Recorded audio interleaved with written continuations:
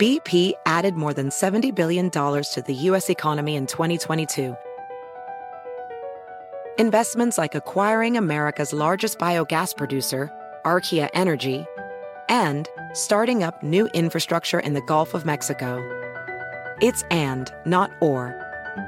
See what doing both means for energy nationwide at bp.com/investing in America.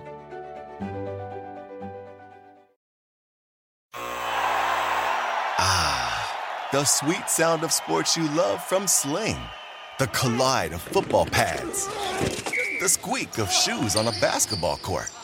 The crack of the bat on a home run. The slice of skates cutting across the ice. But what about this one? That's the sound of all the sports you love, all at once. Starting at $40 a month. Experience it all live with Sling.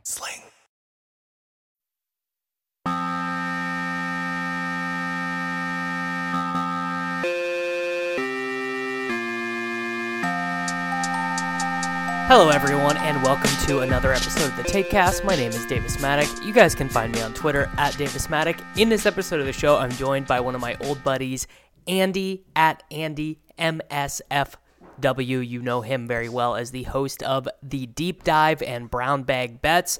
Done some shows with Andy in the past, and sort of we both just kind of had the idea that it's been a while since we've chatted, and sort of just wanted to center the conversation around how sports betting has changed as legalization has swept the United States. This episode is, of course, available as a crossover with The Deep Dive, which if you are not listening to, you should go and seek that out immediately. As always, if you want to support me and support the show, you can subscribe to the Patreon, patreon.com/takecast for bonus episodes of the program. You can tell someone about the show, or you can leave a rating or review on iTunes or wherever you listen to podcasts. And now let's go ahead and get into it. Drew's not here, and I'm not doing the thing. I can't. It's like his thing. He's skiing all week up in Jackson Hole, which I've been there. I've never been there in the winter. I've been there in the summer. I love it to death. Great town. Hope he's having fun on his week off. We're trying to be more chill in the off season, but we have a fun crossover episode bringing in someone I haven't talked to in a while, Davis Maddock. How are you doing today, Davis?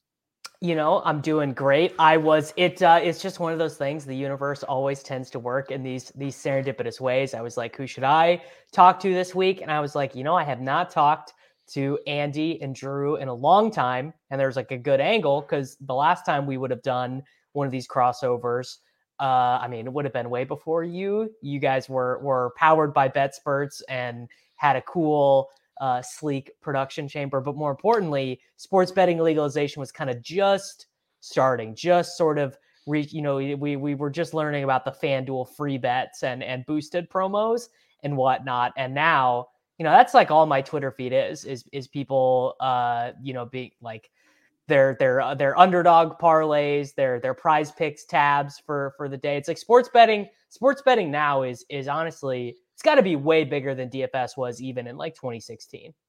Yeah, and it's funny too. There's the evolution of media and how it's portrayed in the media too. And I even said this to producer Dan this morning. I'm not mad at Calvin Ridley for gambling.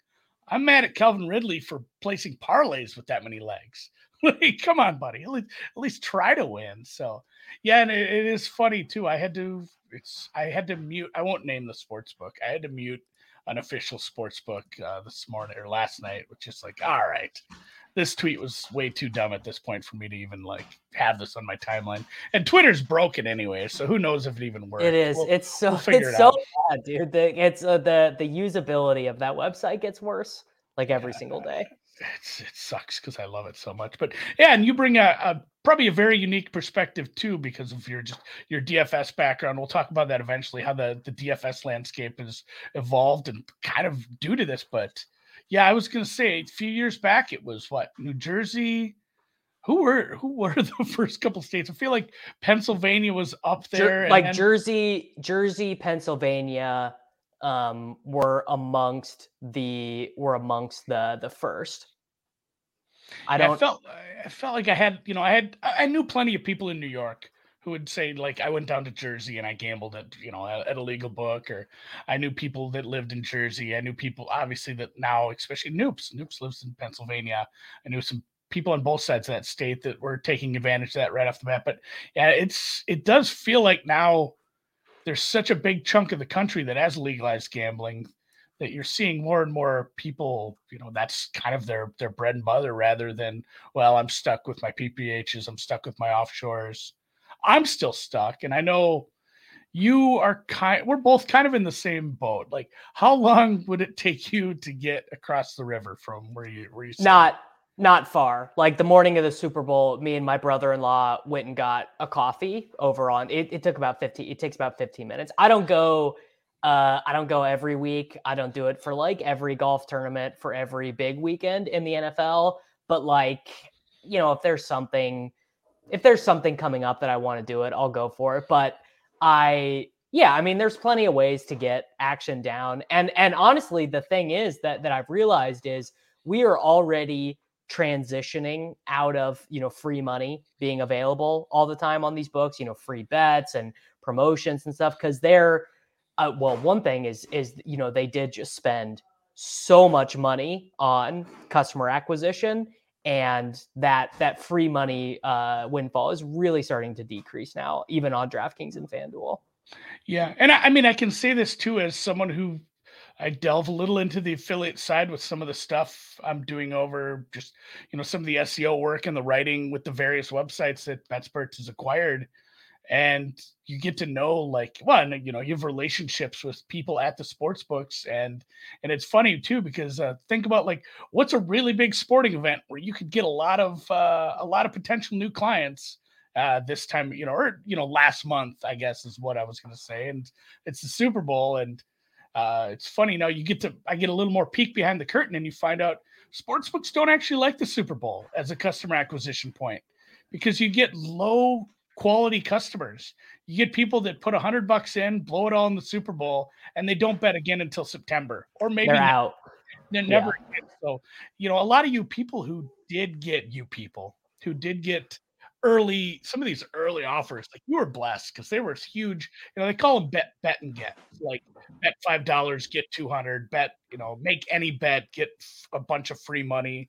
Like, those are going to be fewer and far between for you. The double dipping at various, state to state at the same book is going to be harder now, because those bet and gets are just free money that they're giving away, and those are going to be more rare. You didn't see a lot of that around Super Bowl promotions because it's just way more expensive. So books are kind of scaling down on that. So the salad days of the just, hey, it's popping up in a state near you, go cash everything you want here, go get all this free money, take advantage of it. That is starting to come to an end, although it is, there's still ways to take advantage of free bets or risk-free bets and stuff like that. It's not quite as much of an expected value as some of those initial offers were, for sure.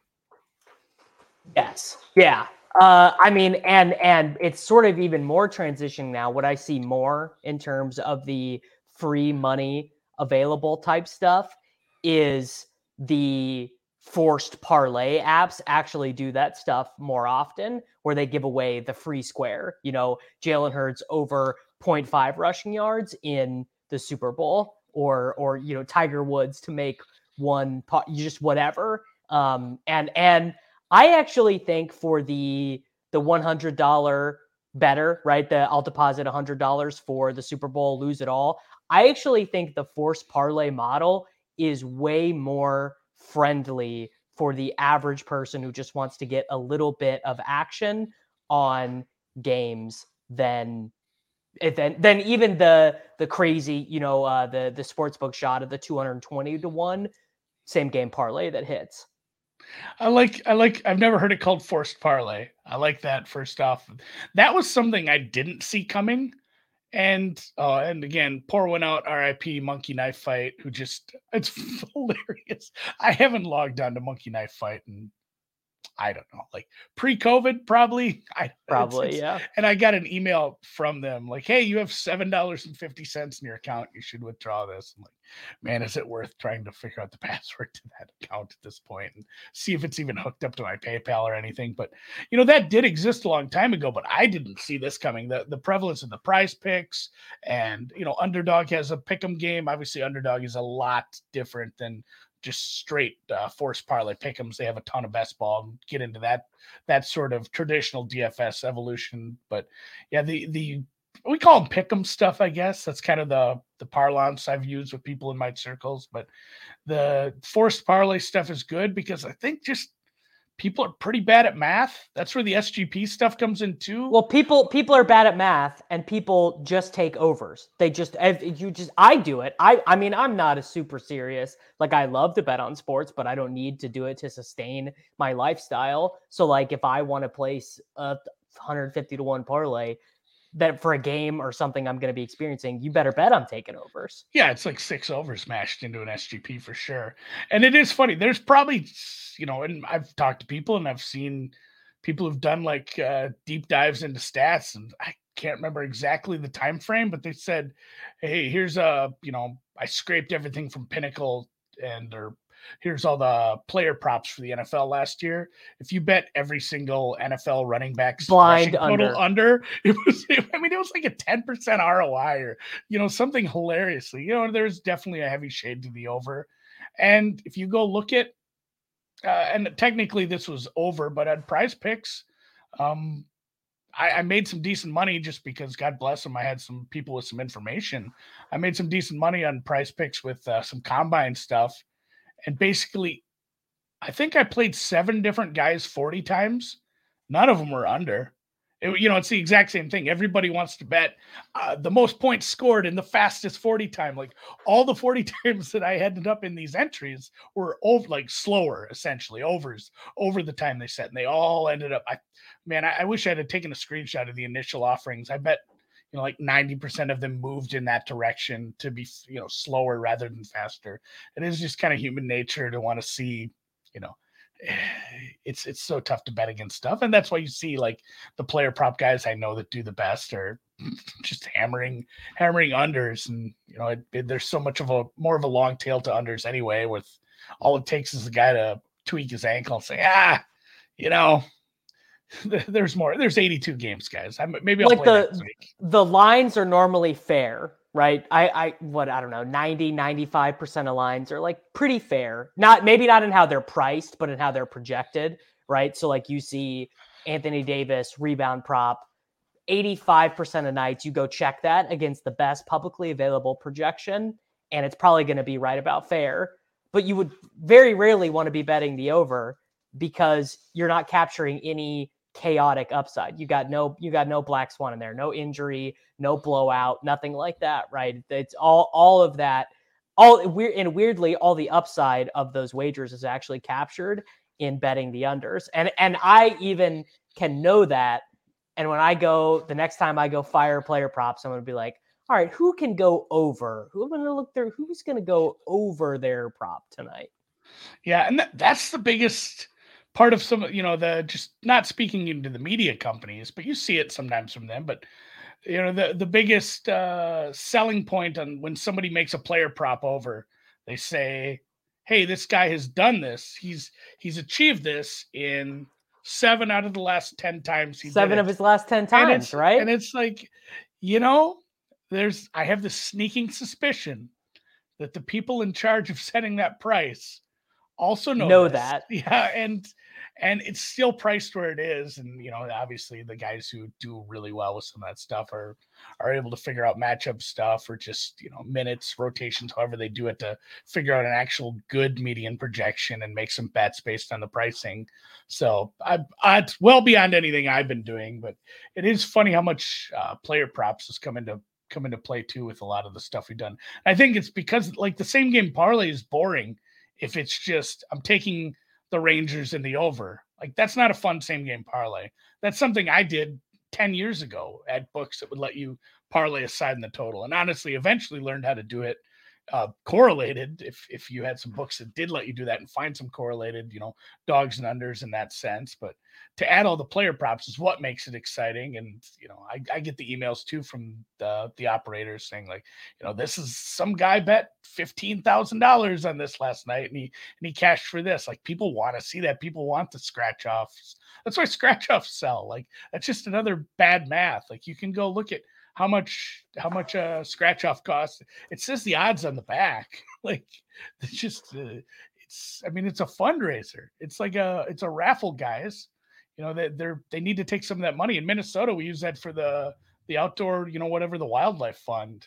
The wildlife fund isn't doing that to lose money. Like, the scratcher players got us this month. They game theoried us too hard. So no renovations for the wildlife this year. Yeah, I guess all the loons are gonna die now. Sorry, guys. Yeah, and part of it is too. It's like who is doing the education? Who's like when you watch sports betting content on Fox or ESPN or whatever. It's not like, you can bet over 8.5 strikeouts for Spencer Strider. But if the price moves to -130, you shouldn't bet it. It's like no one's doing that explanation. And I think we sort of all universally know that Americans are bad at math, including myself. I'm not really that good at math. I would say I'm more better at like logic problems than at math. But even I, right? It's like, well, if Spencer Strider's good at -115, it's probably good at -130, right? And it's not. That totally changes what you're betting. No, and like X times out of 100, it isn't going to matter. And people will always harken, it didn't matter last time I did this. It still cashed. Like he went well over the total. But even this morning, I've seen people giving out Wake Forest -2.5 in the ACC tournament, and a bunch of money came in on Wake Forest. It got steamed up. I think it closed a little lower. It came back down with some buyback, but it went up to 4. And if you see your favorite personality betting Wake Forest -2.5, and you go to your book and it's 3.5, what the hell's the difference? Like I want to be aligned with this person. They're a winner. They do well in this sport. They're smart. Wake Forest won by 3 today. Like it's not always going to come, but 1 or 2 losses over 100 is just such a massive difference. And again, that goes back to we're all bad at math kind of mentality as well. And especially when it comes down to, the marketing and the stuff you see from sports books around some of that stuff as well. Yeah. And back to the player prop things, I think they're even amongst people who are pretty good, who like maybe have played a lot of DFS, they have a subscription to a site. Like there are people who documented like crush props, like the Establish the Run team. I think for like 2 years in a row, they have like crazy ROI, like double-digit ROI, NFL, NBA, Crush the Draft. Ryan Noonan, who works for 4for4. Yeah. He found an angle of like, what was it, like tackle props where he was hitting like a really absurd clip. But then that was one of my biggest bets in the Super Bowl. It's like I finally found like, it's finally available like at multiple books for half decent limits. And I don't even remember what player it was, but one of the ones he liked, I found at an even better price than he got offshore. And I hit it pretty hard. Like obviously the halftime show was the big casher for, bitch better have my money. But one of the Chiefs defenders made me quite a bit of money, and more along the lines, Ryan made me a bit of money. And I think, and we've talked about it on the show before too. It's some of the niche betting like that, you're going to get limited, and that's part of the game too. But if you're sitting there struggling and redepositing for just hammering, the sides and totals in the NFL, hammering NFL sides and totals, right? Yeah, on a Sunday morning, just hammering them after one of the most efficient markets this side of the ocean is, been hammered into place for a week. You're losing at that. I think that's kind of just start thinking, like you said, think logically, like Ryan did. He actually, he does research into the scorekeepers. Excuse me, not scorekeepers. The statisticians, like the official score. They're called scorekeepers in the. I think NBA. it is called. I think stat guys or whatever, yeah. Remember the controversy with who was Jaren Jackson Jr., the Memphis Grizzlies. They were saying exactly. Scorekeeper was biased towards him. That I think was kind of a red herring. This I don't think this is true anymore, but it used to be that the home New Orleans Pelicans scorekeeper used to boost Anthony Davis's rebounds and blocks and steals to a degree that it needed to change. It was like a 10 or 15% boost at home. That's that's really inside the weeds. But yeah, you bring up the problem, which is a lot of these books really have transitioned towards what do they call it? The European model, basically that once you become someone who's really taken them and you're getting a lot of closing line value on your bets, they're not taking any risk, not minimal risk adjustment, no risk. You beat CLV on a Sunday NFL game twice. That's it. You're getting $7.87 down on stuff after that. Yeah, I have some legal accounts, from signing up it's funny. I've signed up for legal accounts in 4 different states, I think. Same. This point, Colorado, God, maybe I even was up in Michigan once and added one, but most of it Iowa. And my DraftKings account is clean as a whistle because it's like how you say, you won't go across the river for anything. I don't drive. And again, it takes me a little longer. It's probably 25 minutes, maybe a half hour of traffic. And by traffic, I mean, I get behind a semi on this one county road that's on the way to Iowa. It's a little bit longer for me, and I won't go down there for anything. But DraftKings has a lot of bad prices on golf outrights once you get down the board. Hey, this guy is 80 to 1, 100 to 1 everywhere. And DraftKings is 225. And it's if I honestly think this guy has a decent chance at 100 to 1, and I have some of these high variance tournaments, or you get in these alternate field tournaments where there's a bunch of bad names and somebody goofy is going to win, and I'm betting a lot of long shots, I'll take a spin down there. So I'm 0 for 90 on golf outrights at DraftKings. So my account's nice and clean. I've hit a few small bets when I'm traveling and stuff, but they hopefully that's keeping me around for a long time, honestly. It's funny you mentioned that. So my primary account that I've used, I never got limited. I've had this account forever and I never got limited. They let me get whatever down. And I'm not trying to get huge money down on a lot of these bets, but I got limited because I bet Shohei Ohtani to win American League MVP the year he won at 35 to 1. I mean, I bet this. I probably bet it 5 times. It's the biggest sports betting win of my life.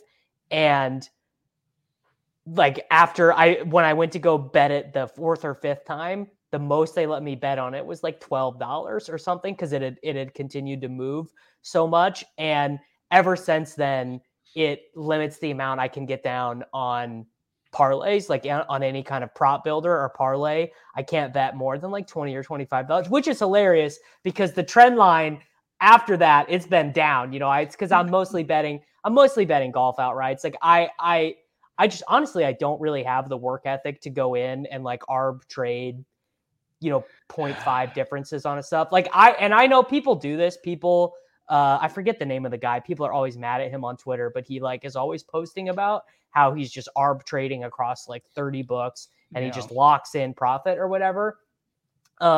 Which is, I think, a totally reasonable way if that's what you want to do. I think it's a totally reasonable thing to do, but it's a lot of work, a lot of effort.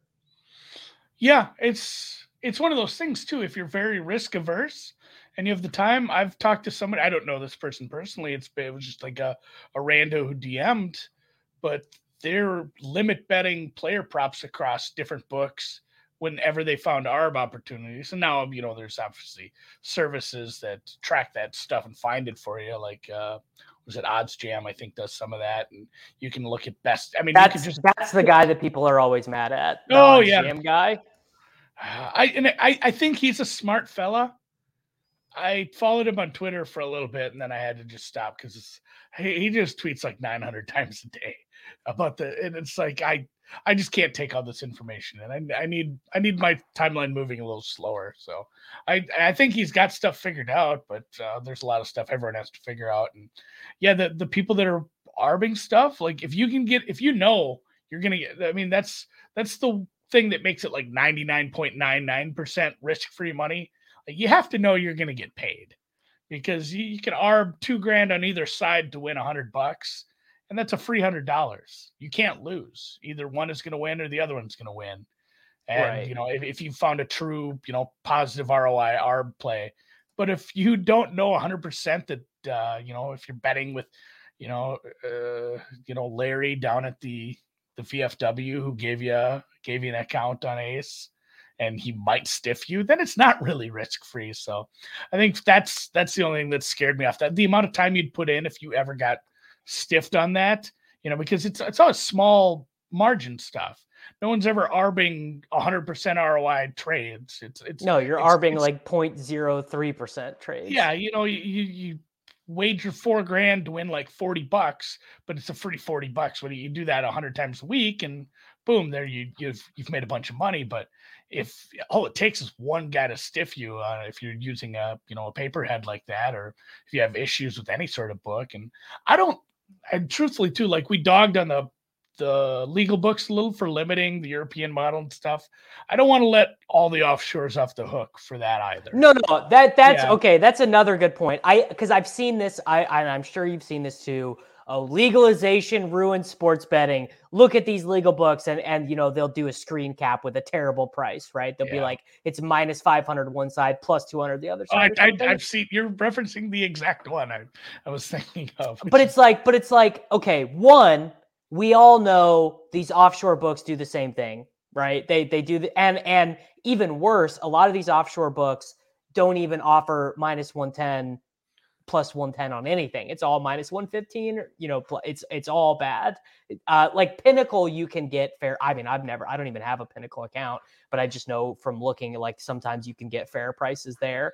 But yeah, I think you make a great point, which is that a lot of the condemnation of the legal books makes it sound like the offshore books are running this great model. But really what it is, it's just a disappointment that sports betting legalization has come to the United States, and it's come in a kind of half-assed form. Yeah, like, and it's not even, you know, I understand like the business side of things. If I'm running a sports book and somebody is just wrecking me, and I'm seeing like 8 accounts all betting the same stuff at the same time, and they're limit betting and they're wrecking me, I'm probably going to do something about it. But it is disappointing that, you know, just these, we call them Rec Plus. Like, you have just the donkeys who just, you know, I'm going to put $100 in on payday every week, and I'm going to lose it on the NBA by Saturday afternoon. Like, that's life. And then, you know, people that just enjoy doing $20 a week on parlays, like the scratcher guys, recreational playing just for fun. And then like Rec Plus is like, I don't want to do this professionally. I don't want to be risking tens of thousands every week, but I don't want to lose. I don't want this hobby to cost me money.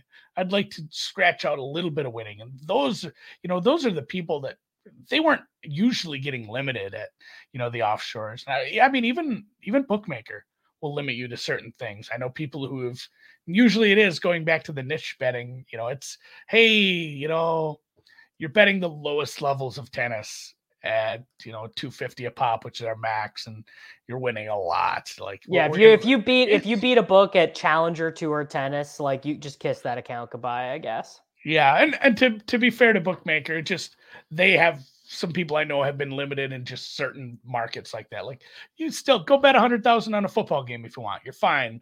But Challenger tennis is, you know, we're just taking that off the board for you or whatnot. And obviously, I won't drag all the names, but there's. Do you think that's fair? Do you think that is, you know, do you think that basically in because these places are still competing for our business, right? Mm-hmm. Offshore, legal, not whatever, they're still competing for business. I mean, it does, to me, at a certain point, it feels unfair that basically these large, I mean, let's call it what it is. These are large multinational corporations worth billions of dollars allowed to basically say, we can take your money to any extent we want. You have $100,000 on our website, you can lose $100,000 on our website, but we are not going to open ourselves up enough that you could take $100,000 from us. And I wonder, there's 2 trains of thought here. And the one is, eventually they'll run out of, you know, the waves and waves of new players because all the states that legalized have legalized. And then at that point, your customer acquisition becomes tougher, and it becomes mostly just people who are turning 18 or 21 or whatever in that state. And, there's still, everyone's going to have an 18, somebody turned 18 while we were talking just now. And it happens every day. You're still going to find people who are transitioning from fantasy or DFS or turning 18, but it will slow down. That churn will start to catch up, and they might have to think twice. And anyone who had that argument says, well, they've been doing this in Europe for a long time, and that they're just fine. Go look at how much the CEO of Bet365 makes. Like those, the European model's working just fine in Europe. And again, the counter to that is, I don't know if it's something about the American mindset or Jesus, our manifest destiny, like brains, but like we can't bet $5 on something for the most part. And you go over there, and I've talked to people who've, been in shops over there. People are putting like, just give me $3 on my side. Like they're treating it just like it's fun. They don't need like several $100s on their local football team every weekend. It's like let me get $6 on Crawley Town or whatever. Yeah, I mean they do bet quite a bit differently over there. The average bet set is much smaller for the recreational bettor. So maybe that's going to be the difference here. But I think it's business sucks. Go watch The Founder, man. So I have that in my head because I watched that a few weeks ago. But like Ray Kroc was an SOB, says so in the song, and sometimes it's just sometimes right, it's just like if the market, and by the market I mean the consumers, are going to let them get away with that, and again the regulatory agencies don't seem to be concerning themselves with much of that. It's more along the lines of their top concern is usually problem gambling, or making sure that that's being addressed by everybody, and making sure, and that is, I'll bring that up in a moment, but there's no recourse, so you just move on. You either get new accounts somewhere else, try to get some clean accounts with your wife, or you just go back to betting offshore. So if there's no recourse, and there's still, the numbers still look good, and I'm guessing for FanDuel especially, the numbers still look great. And I don't think there'll be much of a change in that sense. Which just, I mean, to me that feels very inherently unfair, which is that all the risk is being taken on by the people. No risk. I guess you wouldn't say no risk is being taken on by FanDuel and DraftKings and BetMGM and whatever, because they're still huge businesses that have employees or whatever, and maybe tomorrow everyone will decide sports gambling is bad and they don't want to do it anymore or whatever. Like that's definitely, like, some of these books are going to go under. They're just going to run out of operational costs. We've already seen that. If you to Fubo, and there's been a small smattering of books that got into it and just hey, I don't have the spend, I can't compete. You even see that when a new state opens, and again, this is some stuff that I wasn't privy to a couple years ago. I didn't understand the affiliate side as well. But a new state opens, and you would think, well, every sports book, hey, we have to get everybody right now. Like, today's day one of legalization in Virginia, Massachusetts, what have you. I got to go grab as many customers as I can. We've seen that recently, where some of the sports books who aren't DK and FanDuel essentially just won't market for a few weeks. They'll just hold back, because they know, like, hey, we've tried to spend as much as the big dogs spend, and just ran out of money. That's just pissing. It's just pissing into the wind, and the conversion rates. You just wait a few weeks and be like, hey, did you already burn up your bonuses on the other two books? Like, come check out. Hey, we're Caesars, and we have some tier credits for you too if you want to stay at one of our properties. And here's another bonus. You've seen a little more of that, where there are some operators that are getting a little smarter about how they're spending their money, because it felt just like the $400,000 crack party, at first, where everybody was just, I mean, you'd see it on Twitter. People were just bitching and moaning. Like, does every other commercial have to be for a sports book when they'd watch sports? Which, it's like, shit, go to Australia or something. I have heard a lot of, there's been a lot of pushback amongst sort of like, you know, lib type sports writers, you know, a lot of NBA writers just being like, why the fuck? Like, you know, I'm trying to watch Lakers Heat, and it's just like FanDuel this, DraftKings that. Let's, you know, which I'm a little sympathetic to. You know, if I like, I'm sure there's some advertising product that's out there that I see that I'm like, all right, like enough. I don't need to see another Bachelor commercial or whatever. And also, you know, maybe to some degree a little bit sympathetic to the idea that, like, you know, sports should exist for more than just wagering purposes. Like, these guys shouldn't just be like gladiators that are there for me to bet $8 same game parlays on, you know. But I don't know, you know, I mean, I don't know if there's anything to be done about that, but like, I do get it. And I do think at a certain point, these companies, and we for sure saw this with DFS, for sure, 2016 era, like people just got so sick of the DFS commercials that they were like, I'm never doing this. I'm never logging onto these dumb websites. Yeah, I'm more sympathetic to, hey, we've got announcer X or, you know, color broadcaster Y who has been doing this, you know, sport for 40 years and doesn't gamble. He's not, you know, Al. Yeah, why are we making Lee Corso pick against the spread? Yeah, like, well, and you see some awkward, cringy moments where it's like they clearly don't want to talk about gambling. They don't understand it that well, and they're being forced to. I kind of hate that because it's like, I get it. Put it on the screen on the broadcast, and, you know, win percentages are something that, I mean, that's win percentage is just a betting line. Truthfully, betting lines are just percentages, guys, and that's been crazily underutilized on like broadcasts for many, many years. But, you know, at the same time, it's just like fantasy. And that was the argument for fantasy or DFS after that was, is it really so bad if it's bringing eyeballs to the screen? You know, if this guy wasn't going to watch the NBA game, but then he did because he has a, you know, the leagues love it. Yeah, the leagues it. For sure have to be, you know, obviously you see with the deals being struck, but, and I think anyone who's even involved in the sports, the announcers, the people who enjoy the sport and enjoy seeing it thrive have to understand, like, it's just good for the sport to get more eyes on it.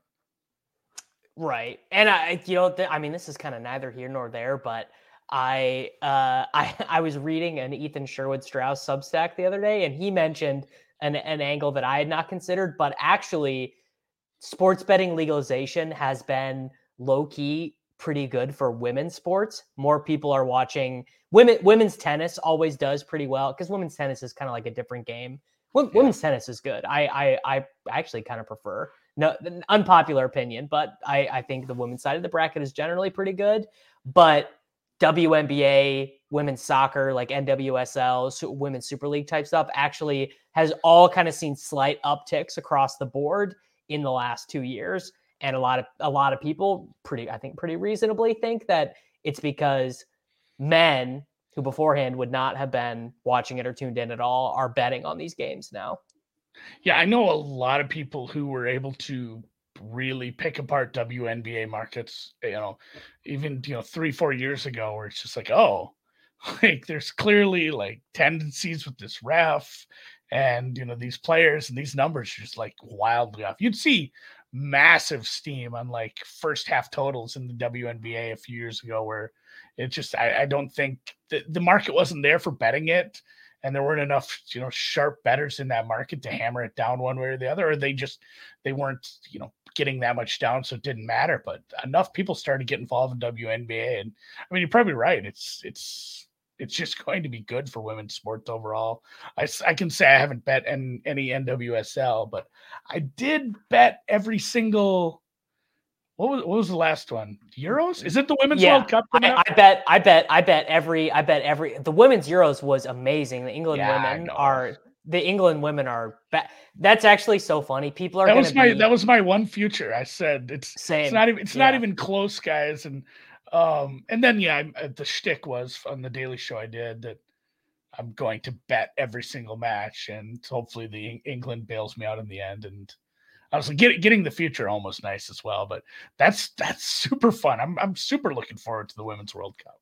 Well, people are going to be bummed out though when they realize that the England women are better than the U.S. women now. Like I think that because the U.S. women have been so good for so long, and I think the English women are clearly better. Like they're really good. Yeah, that'll be It's kind of fun. like it's kind of like the first time the Dream Team lost, where you're just like, oh, what happened? We had Michael and Larry and Magic, and we always just won, and that went on for years. And then finally, the rest of the world kind of started playing basketball. It was like almost unfair. It feels like the U.S. just like subsidize. Hey, you guys should have a team, so we have more teams to play in the Olympics. Yeah, we play soccer, guys. Well, maybe just get 5 guys rounded up so we can beat you by 40 here in the first half. But that'll be interesting. I hadn't heard that take yet. I hadn't really looked ahead to the World Cup or the prices. I would guarantee right now the USA would be favored over England just in the futures markets. So that's pretty interesting. I could get some more, it's coming home. Yeah, the US is, I mean, these are the FanDuel odds. The US women are 3-1. The English women are 3.5-1. Then it's honestly a bunch of teams that can't. I just Germany and Spain, they're just not as good. They're just like the US and English women are so much better than everyone else. Spain is close, but the gal who just won the women's Ballon d'Or has a torn ACL. So I don't even know I don't think she didn't play in the Euros, and I don't think she's going to be able to play in the World Cup either. Yeah, and anyone who believes in like, oh God, I don't even want to get into the topic of like it's rigged and sports are rigged. That's a whole different conversation. Dude, read more books, bro. Read more. If you just read more books, you'll learn it's all rigged. FanDuel. What happens is Clint Capella just needs one more rebound in the fourth quarter, and what happens? Vegas calls. Yeah. No, just someone at FanDuel. It's their job. They monitor like, okay, what is Patriot USA Patriot 40, 20, 69. He's about to take us for $112. So what we need to do is we got to call Nate McMillan. I guess Nate McMillan's not their coach anymore. And we got to say, you got to tell, you got to tell, he was. You got to tell back then, and you got to tell Capella, no more rebounds. You about to get one? You better stop, dude. You're going to cost us $112. I know it's a whole, we went down a mini rabbit hole there, but I was just going to say soccer is rigged for sure. Like there's been draws that have been rigged, and that's how you'll tell. Like if they make it so basically USA and England win their groups and they'll be on opposite side of the knockouts. Like, I guess it's probably a 50-50 chance that happens anyway, but I would really, really doubt there's a scenario where USA and England win their groups and are somehow on the same side of the bracket. Because that ruins no chance. Like that ruins the final. That is the final. I mean, it's like the Niners and the Cowboys playing every year in the AFC or NFC title game. Like, hey, this is the real final. So they want that in the championship game for sure. Yeah, the rigged. Oh my God, and, maybe that is worth talking about. It's like, I feel, the joke people make, like, what's the moment that happened, in the past that would have been the most wild if we had Twitter and everyone has, and there's usually some good poignant comments about that. But I wonder if we didn't have Twitter and social media like we do, if people would be like the way they are with some of this stuff where, oh my God, I lost my same game parlay because this player got hurt right away and it's rigged and I want a refund. There's a weird sense of entitlement. And at first I was kind of sympathetic to the people that wanted refunds. Never. Where it's like never. No. Maybe that's how could you be sympathetic to these people? I know. This was very early on. And I feel stupid even saying this, but it was like it had only happened a couple times, and it's like, it's almost like a bonus or a boost that the book gives you. It's like, what's the worst thing they can do? Say no? Yeah, that's fine. So like the people that were asking and then they would get refunds, it's like, that's just kind of game theory. Like if enough people bitch about it on Twitter, maybe you'll get it. But then it started to turn into they wanted it every night for everything. Now it's a meme. Now it's anytime a guy leaves in the second quarter. Now it's yeah. I mean, I don't theoretically, I don't hate it as a one-time sort of basically it's a promotional expense, right? Right. Yeah. Sportsbook X does this as a promotional expense. It's really no different than saying, we'll boost this, we'll boost these three guys to make 6 3-pointers combined from plus 110 to plus 150, right? It's very, very similar in the amount of money or the amount of equity that you're going to be losing. But to your first point, no, social media has completely rotted our brains, mine included. My brain is so rotted from social media and the internet. It's like unbelievable. But the voiding the tickets, it makes it so much worse. It's terrible. And my favorite part about the conversation we just had was how little I knew about what was going on in women's soccer still. Producer Dan let me know that the draw is already out. And I did not know that. He said that if they win their groups, they will be on opposite sides of the brackets. Read more books, guys. Get to understand what's going on over there in some of these soccer draws. I'm pumped for it for sure. I kept kind of hinting at this, but you maybe talk about it too. Some people that don't know your history as well. Like, how long have you been, doing DFS stuff? I mean, just kind of as long as it existed. Yeah, I mean, I had accounts on sites that people, if I said the names of them now, they would think it was like a parody, like Daily Joust and Draft Day and stuff like that. There was one with Ace in the name, like Aces. Fantasy Aces, yo. Fantasy Aces. I was on Fantasy Aces. Probably have a Fantasy Aces shirt because I'm in my basement right now. There's probably a Fantasy Aces shirt somewhere down here. Yeah. Which is like, it's sort of interesting because I'm like a dinosaur now. Like the amount of people who really care about DFS outside of NFL is like pretty low. Like NBA DFS is for like niche grinders only. And MLB DFS is kind of like niche grinders only. Like the stuff that I see sort of dominating the conversation is player props, forced parlay / pick'em contests. And actually, people really love best ball, which I think totally makes sense because it's like I get to lock up a season's worth of entertainment, and I probably won't win, but I probably won't lose that much either. Like, you're going to get some reasonable amount of your money back, and then it's kind of like found money once you get it back a couple months later or whatever, which is nice. And honestly, the Underdog specifically has done such a good job with marketing and advertising, but yeah, DFS, but it's kind of like the people who've grinded DFS forever still grind it, but they're not like too many new players entering the ecosystem. You don't get asked about who do you like tonight in DFS at like, a dinner party or whatever. No one cares. No, and it's stupid how easy the best ball idea was. The dumbest ideas are the best because it's just like, what if you did the fantasy draft and that was it? Like, and there were I know some guys that were in an old school fantasy league that didn't allow trades for like many years, which is just wild. Like, that's I think the thing that fantasy players like the best. But it's best ball really fit what I was looking for because I love the draft, and then I just hate waiver wire shit. Like, I can't sit and grind waiver wires and like look at all these trades. Like, I keep saying I'm going to get into Dynasty because I work with the DLF guys now, and I'm going to do it, but I don't think I can do it. Like, I don't know. That's such a grind too. Like, that's 12 months a year.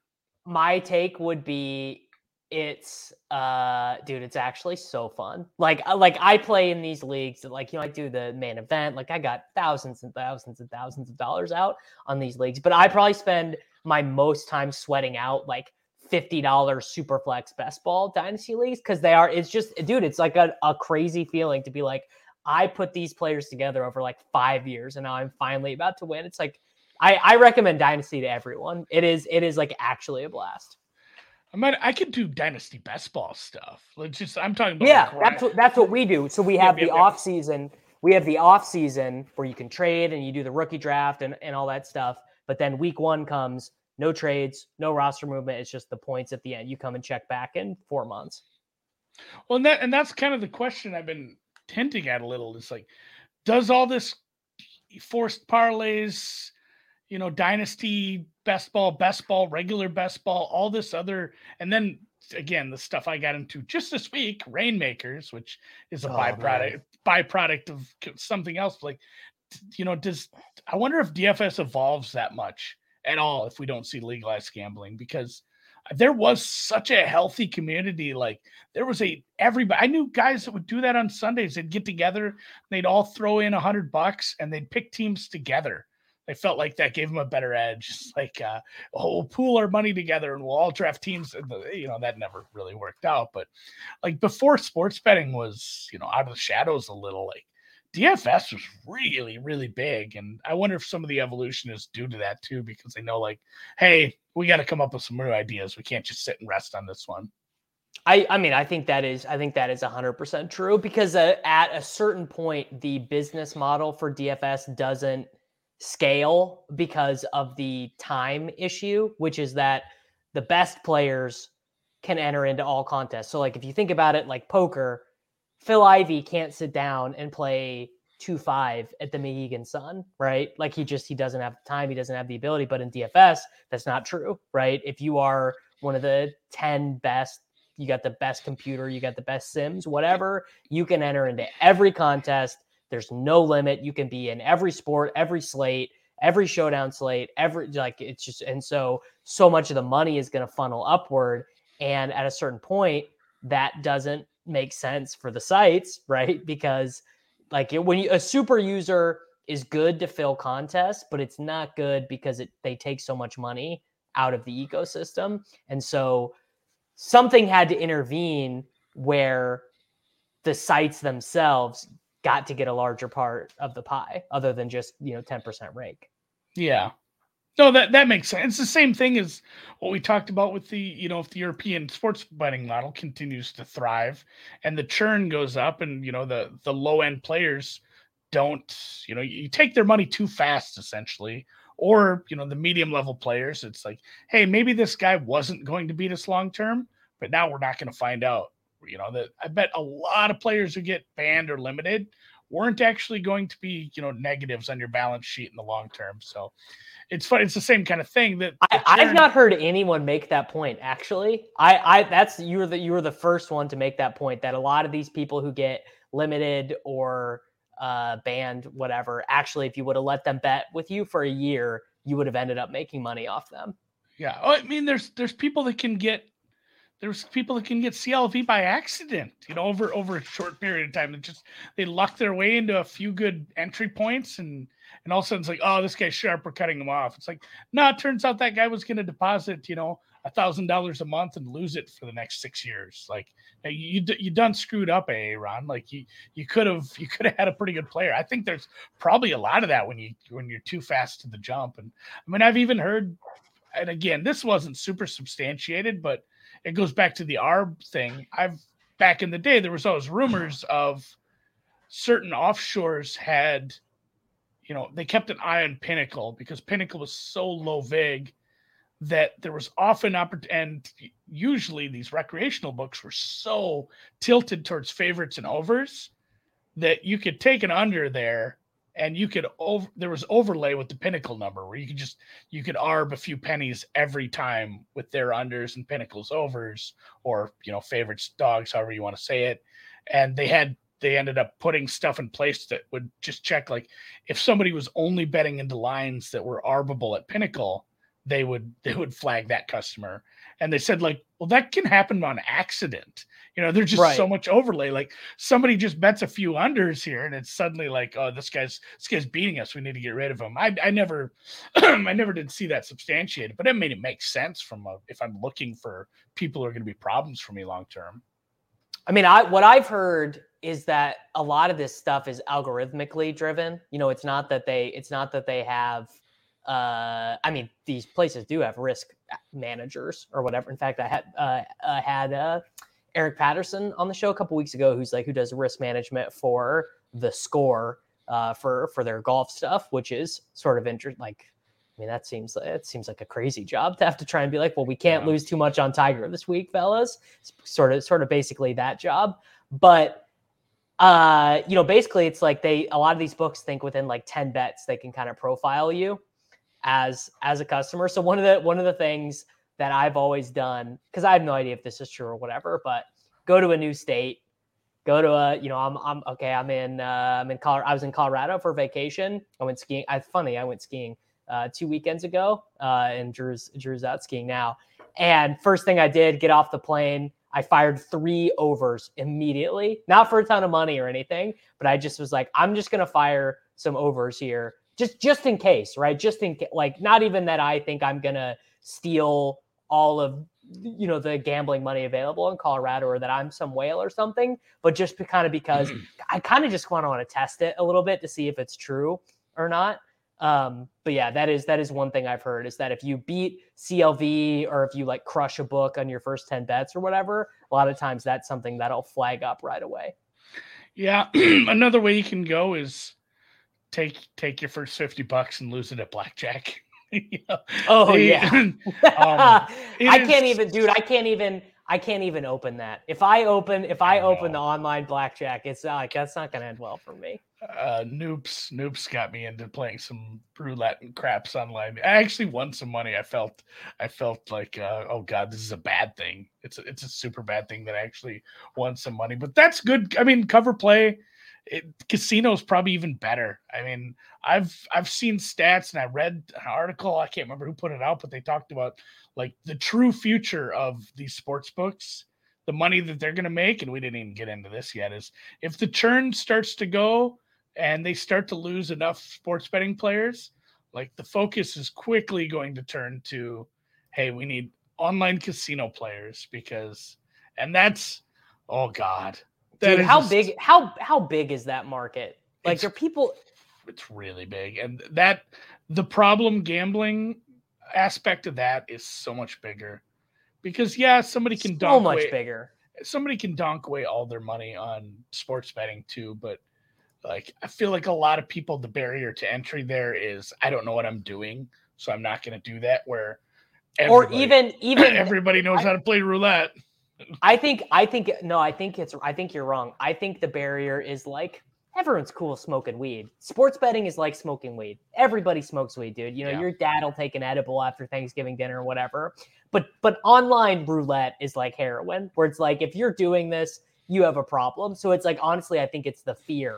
I think it's the societal stigma on playing online slots or whatever that would I mean, that's what, maybe I'm just speaking from my own perspective, but that's what would keep me from doing it. I played first time ever, went to New York 2019. We went over the bridge to go to a Giants game, and I of course immediately downloaded. It was my first legal sports betting experience outside of Vegas. Downloaded FanDuel app right away, put some money on. I'm like, oh shit, they got blackjack, dude. I'm in Jersey. I'm playing, and all of a sudden I'm in the back of an Uber playing fucking blackjack on my phone, and I'm like, dude, this is not right. This is dangerous. Oh, you can play 3 hands at a time? Oh, that seems like something I might be interested in. Well, that's the thing too. Like, if I don't want to portray myself as a problem gambler here, but like I live like an hour from 3 different casinos, all in different directions, roughly. So like it's kind of a pain in the ass for me to go to the casino. I don't as much as I used to. We used to do that a lot when we were younger. When I owned my own business, a lot of Fridays would be, hey, we should just go to the casino until it's time for our wives to get off work. That would happen a lot. But like, if it's 10 p.m. at night on a Tuesday, I tell my wife I'm driving 45 minutes up to Treasure Island up on the river here, like that's going to be a problem for me. Having a wife is a pretty good cure for not just going to the casino for 3 hours on a Tuesday. But if I go hide in the den and play on, the DraftKings casino, nobody's gonna know the difference. And I think that's where some of these problem gamblers are gonna be like, it's the same thing. The barrier for entry is like, well, shit, I got to drive all the way to Detroit to go to MGM, or I go hide in the bathroom and play roulette. The wife won't know. And I really worry about some people once that's there, because you're already seeing that. Like, I see a lot of ads that come across Twitter for the casino, like, the engagement farmer ads or the engagement farm tweets where they're like, hey, here's a helmet for the Jets. Like, who's the first person you think of? That's fun. Like, everybody loves that shit. But I've seen one, it was just a picture of a roulette wheel. Like, what number are you placing? That's not as fun. That's so low effort. Yeah, it's just low effort. It's like, that's your ad. I'm like, God damn it, that's probably going to work when people say like, oh, I can play roulette at DraftKings. I bet there's people that just have no idea that exists. And I worry and hopefully some of the things I have seen, Ohio went legal recently, and they were a huge pain in the ass in a good way with some of the wording you could use around, because a risk-free bet is not a free bet. And there's been, for years, it's been phrased that way in sportsbook marketing. And Ohio just said, guess what? Nobody is using the word free anywhere. I think that's good. Yeah. I think that's good. So it was kind of tricky to work around that for a lot of advertisers, which is fine. That's such as life. That's their job. But hopefully that's kind of a harbinger of things to come. As far as all the worries I have about the online casino stuff, if some of these regulatory agencies do actually take a stand on, hey, we're not going to let you guys, be quite so predatory anymore, maybe that's a good sign here as we go along too. Yeah, but I mean, also at the same time, I like the idea of not allowing people to donk off and get in $100,000 of debt playing online blackjack. But I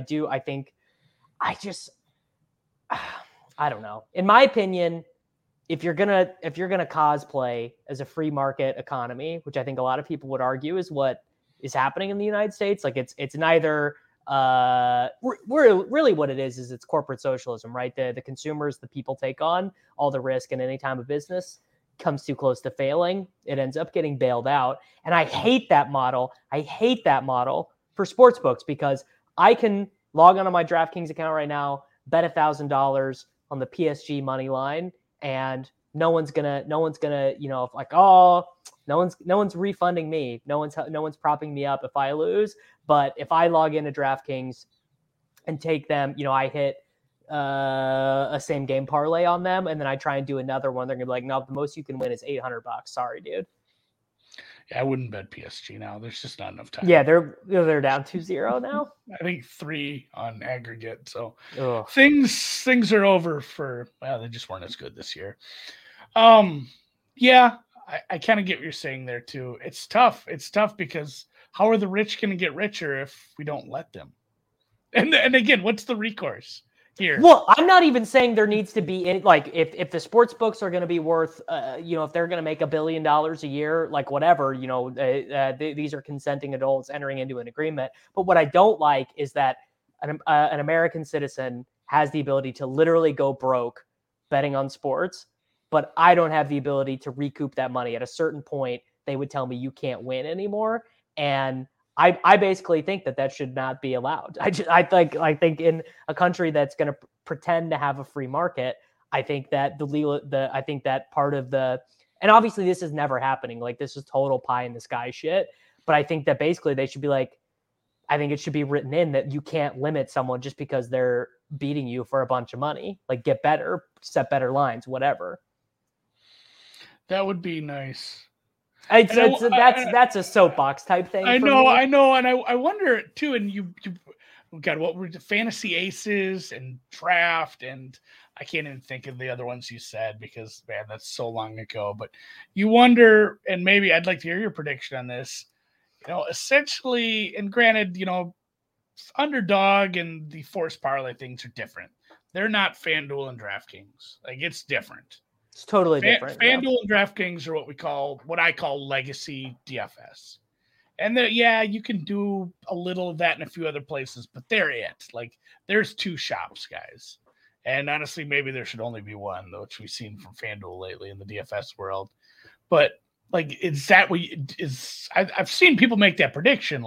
Eventually the consolidation comes just like it did in DFS, and you only have a couple operators. And then maybe you see a little more regulation in that, where it's just hey, you guys already have a monopoly. You guys have that's kind of the opposite of what happens, though. Theoretically, having 15 different sports books to choose from should actually make them want to take your action more, and should actually make them want to offer more fair prices than they do, and not offer outright markets on the Players Championship without a 30% hold. But it doesn't happen. And I mean, the big issue is that none of the legislators legislating any of this, they got no fucking clue. They don't know what a hold is. They don't know about, and I mean, that's kind of true. That's sort of, it's Oh, Gelman. Have you heard of Gelman amnesia, which is like you read an article in the newspaper that you know about and you're like, everything in this is wrong. And then you turn the page and you read an article about water crisis in Myanmar and you're like, this is, you're locked in. But it requires you basically forgetting what you just realized 30 seconds before. And it's sort of like, I guess it's sort of the inverse of that, where we know about this sports betting stuff real close. And we're like, well, obviously it should be legislated in X, Y, and Z different way, but the legislation for this other thing, that seems fine. Right. And it's just that there's no specialists available in the government to make sure that this is legislated properly. No, it's been, it's probably just too deep into its infancy still, where, a lot of these guys could tell you a ton about, hey, this farm subsidy bill is just fucked because look what's going to happen because we've been doing it for so long. And you get these people that are asked to vote and make decisions on sports betting. They're like, I don't know, 10% tax. That sounds about right. And it's the same thing too when you see these reports and it says, here's how much money the sports books made in this state over this period of time. And a lot of people would look at that and be like, well, they did pretty good. And someone who actually knows, like, they did too well. Like, that's a problem. Like, that's going to be a very big long-term problem for them because, again, they're just churning through people too fast. They're not going to replacing those people because they won too much too quick. And at that point, a lot of the big volume bettors are getting limited. All the shitty bettors, a volume of people are quitting because they just got the shit kicked out of them by, 20% holds. And at that point, you're, a year, 2 years from now, those numbers are going to look horrible because you bled people dry too fast. And I don't know. It'll be interesting. Basically, every guess I've had at how things are going to go has been a little wrong, other than, the consolidation starting to happen. I don't even know if it'll be true consolidation, more of like, hey, if you're too small, if you're not like the big five, you just might be done. Unless you take a Circa model where, hey, we're not going to go to every state. Circa won't ever be in New York because they charge them too much money.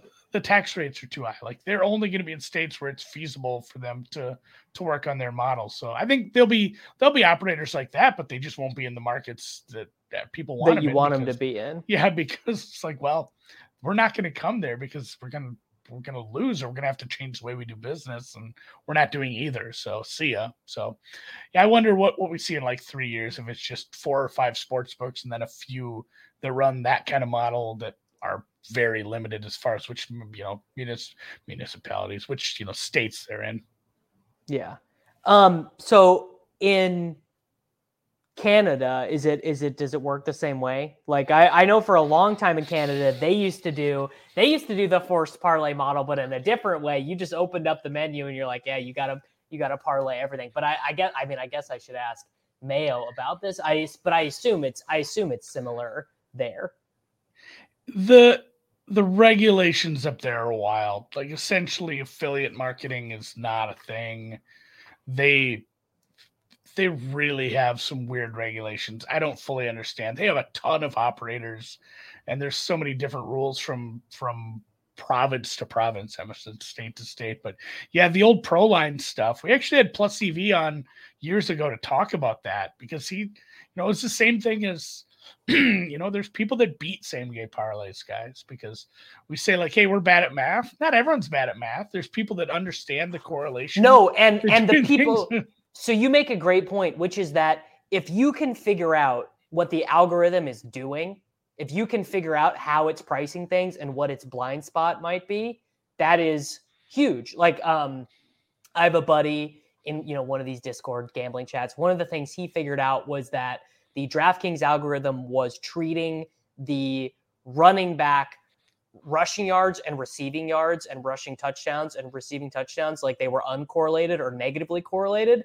But actually, if you think about it, it's not, because it's probably like Christian McCaffrey's having a great game, so he just gets a bunch of yards and gets a bunch of touches. Those are probably positively correlated, and that was one of the things. Or like treating Jalen Waddle and Tyreek Hill like they were uncorrelated or negatively correlated, when they're not. They're actually probably likely to do it together or whatever. So you're right. I'm not one of these people, but there are people who do beat these parlays to some degree. Yeah, because let's really separate. Let's say PSG versus Bayern, which is over at this point, and something happening in the United States, like a spring training game that's in Arizona.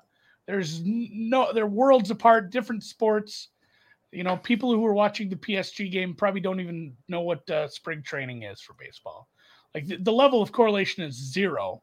So if it's both minus 110, it's just, 2.6. Like that's your parlay price, or 3.6, plus 260. That's your parlay price is just multiplying that. And like the level of correlation once you get into the same game parlays is something that it can be solved. And there's people that are working on that. But at that point too, like those people are going to be like, it's the same thing. It's a lot of work to probably just get limited, and it's a lot of fun, but every solution you find ends up just creating more problems, honestly, in the long run with some of that stuff. So it probably does require cover play, and it does, again, harken back to thinking those pro line ones where, some of the shit he would place would be like $1 million, not $1 million to 1, but huge stupid odds. And it's like, hey, this is a really big long shot, but in the right conditions, the correlation between all these things is so high that like it shouldn't pay 400 to 1. Like this should be much lower. And it just takes a few. Well, that's another thing too, is the difference between making a plus EV wager and realizing that equity. Like people don't make that. Like just the point at which you've made a wager that you consider to be plus EV, like that's all that matters. It doesn't, if you're on this is actually something that people have a hard time with in DFS is they're like, oh yeah, I won 3 GPPs this year. I'm a winning player or whatever. It's like, well, maybe you are, or maybe you just sun run or whatever, or I'm losing, but my lineups were good. My lineups were unique, like just whatever it might be. Like I have a hard time with that too, but realizing the distinction between expected value and like realizing that expected value is hard. Yeah. Sometimes it takes a massive sample size, and sometimes you still just lose. Like I see outliers with stuff all the time with people, like just, this guy's that bets tennis, like, a retirement can hurt you or help you.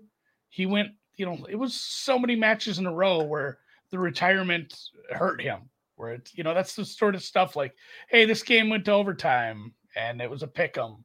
Like, not everything is 50-50, but on a long scale, if you bet a pick 'em in a basketball game, it goes to overtime and nothing is materially changed. Like you should probably win half of those, just on average. And if you beat the line by a bunch, you should win by more of those. And sometimes it takes a really big sample size to get that. And sometimes you just never get there. I see that a lot too with people who come out hot in some sports. Like, I'm really good at this. I'm like, yeah, if you are this year, like I've had that experience too with stuff. It's like, I gotta update some things. Something that worked last year isn't working this year. And at this point, I've had donking money away. I've had 4 second places in golf already this year. 4 doesn't feel very good. Feels pretty bad actually. Yeah, I had Morikawa in the first tournament of the year, which I essentially spent that money. I think he was like minus 850 going into the 4th round. It was I had Rory last week. Mm-hmm. I had Tyler Duncan, who was 3rd last week at the Honda Classic. I didn't at the Genesis. I had Nick Taylor, who who finished 2nd at the Phoenix Open. Why am I even doing this to myself? This is so painful. Yeah, I'm sick. I can't do it anymore. We got to buy a win. We got to buy a win pretty soon here. Cause that's the thing with golf betting too. With golf betting, you could be getting it in really good. Like you can just be making really good wagers week after week, but you just got to get over the course of the season, you got to get like 3. That's kind of been the magic number for me, is if you can get 3, you're either, I guess, depending on who the winners are, you're either going to break even or come ahead pretty good. Yeah, I know. That's why, again, with the first tournament of the year, it was 25, 28 to 1, something like that. I remember thinking that, like, all right, I'm set up. Like, I'm not digging out of a outright hole for like 2 months to try to find my first one at like Arnold Palmer or something, because that always happens. So that bothered me. Like, that's gonna stick in my craw for many, many, many years. So hopefully, and again, if you're making outright bets and they finish in the top 5, like, you're making good bets. Like, Sure. Yeah. you know, and for the most part, like if you bet, you know, Rahm in Mexico where he was like 3 to 1 and he finishes in the top 10, I can't tell you like you made an exceptional bet. But for the most part, if your golfers are finishing well, you know, you're doing something right with the numbers you're running. So it should turn out well in the long run, and then you'll get limited to kind of circle around. Well, golf betting is probably the most fascinating market because everyone's copying off the same source, more or less. Everyone uses Data Golf stuff either as a starting point or as a checkpoint. And that is not true in any other sport. I don't think there's one tennis sport. I mean, I have caught books straight up copying Data Golf's prices for head-to-heads, like literally mirror prices on like 10 lines or whatever, like to the point of like, this is not an accident, which is, I mean, I guess if someone thought they had better numbers than the Data Golf guys, I guess that would be pretty fascinating. No, and sometimes that's the, you know, this has changed since I've talked to this, but I talked to somebody out in Vegas who worked in a back room, and he said, yeah, he does this, but he also does tennis numbers too. I said, oh, how do you originate your tennis numbers? He's like, Pinnacle? You know, he just looked at me like I had two heads. He's like, no, there's no volume. I'm not spending time on that. Like, we're just going to use Pinnacle's numbers. Like the time investment for me to like originate tennis for our book would be silly for how many people bet it. Like, here's a really good sports book that the numbers probably already pretty good. And that's kind of what we're going to do with this. And, you know, that evolves over time too, as markets pick up. But yeah, the golf one is kind of weird.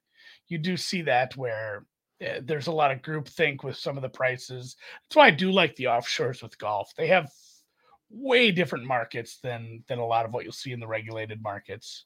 Like, I don't fully understand some of these matchups they're putting together on like the regulated books at all. And I guess a lot of them are just like, hey, everybody has this, we better have it, but at minus 118. Yes. Yeah, that is definitely the case. I mean, golf is a weird thing to price anyways, because like it's a smaller, everything but the outright market is smaller, lower liquidity, and you're going to be opening yourself up to people picking you off who have better numbers and have spent more time simming the stuff out and figuring it out than you have. So I don't really blame them for doing the golf that way, really. No, somebody, I don't remember who it was. Maybe it was EPAT. Honestly, I think it was. He put a tweet out and said like, hey, what's a market you want to see in golf betting in the future? And I said, I want 2 drop-down lists that have all 150 players on it, and I want to pick my own matchup, and your back end prices it. Yeah. That's great. I love it. I've been, and I said, I didn't say it out loud, but I said this to somebody. I'm like, they'd have to charge like a pretty heavy over round, because you're pricing. I mean, what is 150? You know, the amount of permutations you could have between those, you know, and then trying to price like Jon Rahm versus Akshay Bhatia. Yeah, like, well, even like some of these, like, hey, this guy plays. He's a fill-in. He's 60. He plays like 3 tournaments every 5 years. Like, maybe you wouldn't get everybody. Maybe they'd have to leave out some of that, but you know, at least like the top 80 or so players, give me prices on that sort of stuff. I'd love to see that. And I said that to somebody, they'd have to charge. Like, if it was, you know, these 2 are equal players and it was minus 125 on either side, I'd probably wouldn't fault them at all, because it's a pain in the ass market to try to provide thousands of different prices on. And I guess as a bookmaker, though, you wouldn't really be worried if people reverse engineered your pricing either, though.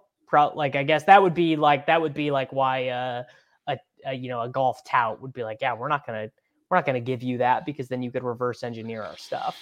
Yeah, a lot of it would be in line with the the outright prices, but there'd be small discrepancies that I think people could probably, like you said, pick it apart. Tiger and Spieth. It would be where it those are the ones I see where it's like Spieth, it'll be 20-1 to win a tournament, but he'll be a dog to Sam Burns in head-to-heads or whatever. Yeah, there's a big disparity, and a lot of that because you're just paying a tax for a name you want to bet. So yeah, I like that. Well, I mean, I think we covered a lot of ground, bud. Just kind of wrapping. That's right. I know Dan's like, what should we call this episode? I'm like, I don't know. Me and Davis are just gonna talk. Like, we're just gonna have a convo about everything that's happening in the world right now. We did cover a lot of ground. And yeah, I think I'm gonna go finish my golf newsletter, make a few more head-to-head bets. My outright card is finished. I have the winner this week. Who's okay? I've been manifesting that. I don't even remember who my card is at this point. I got Cantlay and JT at the top of the cards. That's what I'm feeling. Schauffele, Day, Hovland, Finau, Hatton. I just stayed away from the whole top. So I'm doing this every week in these elevated events. Like, give me the names that could be in the 20s that are in the 30s and 40s instead. Almost had it last week with Hovland. You can say that, but there was like 9 guys that were right there. But God damn it, he was one of them. And that's the other thing about golf betting is you can always convince yourself you're pretty close if a guy sneaks in on Sunday. Yeah.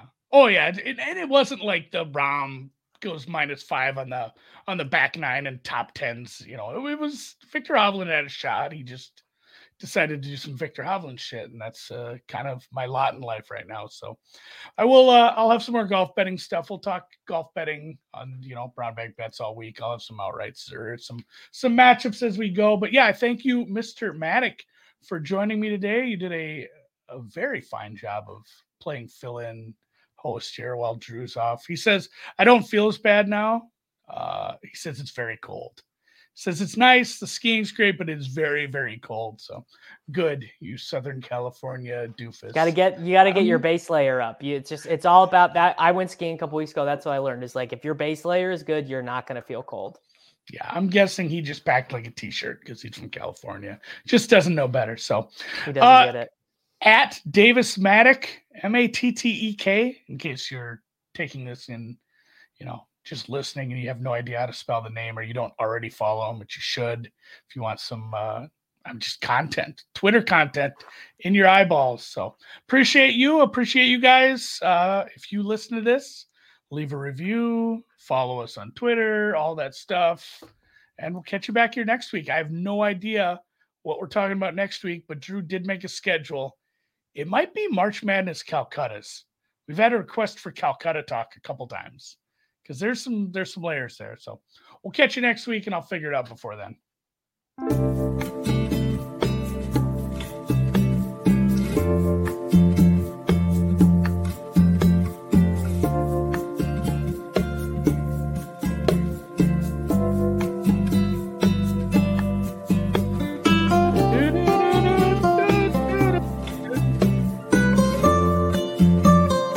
Dental Associates of Northern Virginia redefine what it means to visit the dentist. Get top-quality, personalized support from committed experts who prioritize the well-being and satisfaction of you and your family. Care is centered on a highly personalized treatment plan backed by the trust and support of long-lasting relationships. Schedule your next appointment by visiting dental1-va.com/offer/SiriusXM. You might be right. It's simple, but something you almost never hear in politics today, with each side more concerned about scoring political points than solving problems. I'm Bill Haslam, a Republican. And I'm Phil Bredesen, a Democrat. We're former Tennessee governors, and we invite you to listen to our podcast, You Might Be Right. Join us and guests like Al Gore, Paul Ryan, Judy Woodruff, as we take on important issues facing our country. Listen and subscribe to You Might Be Right, a new podcast from the Baker School at the University of Tennessee.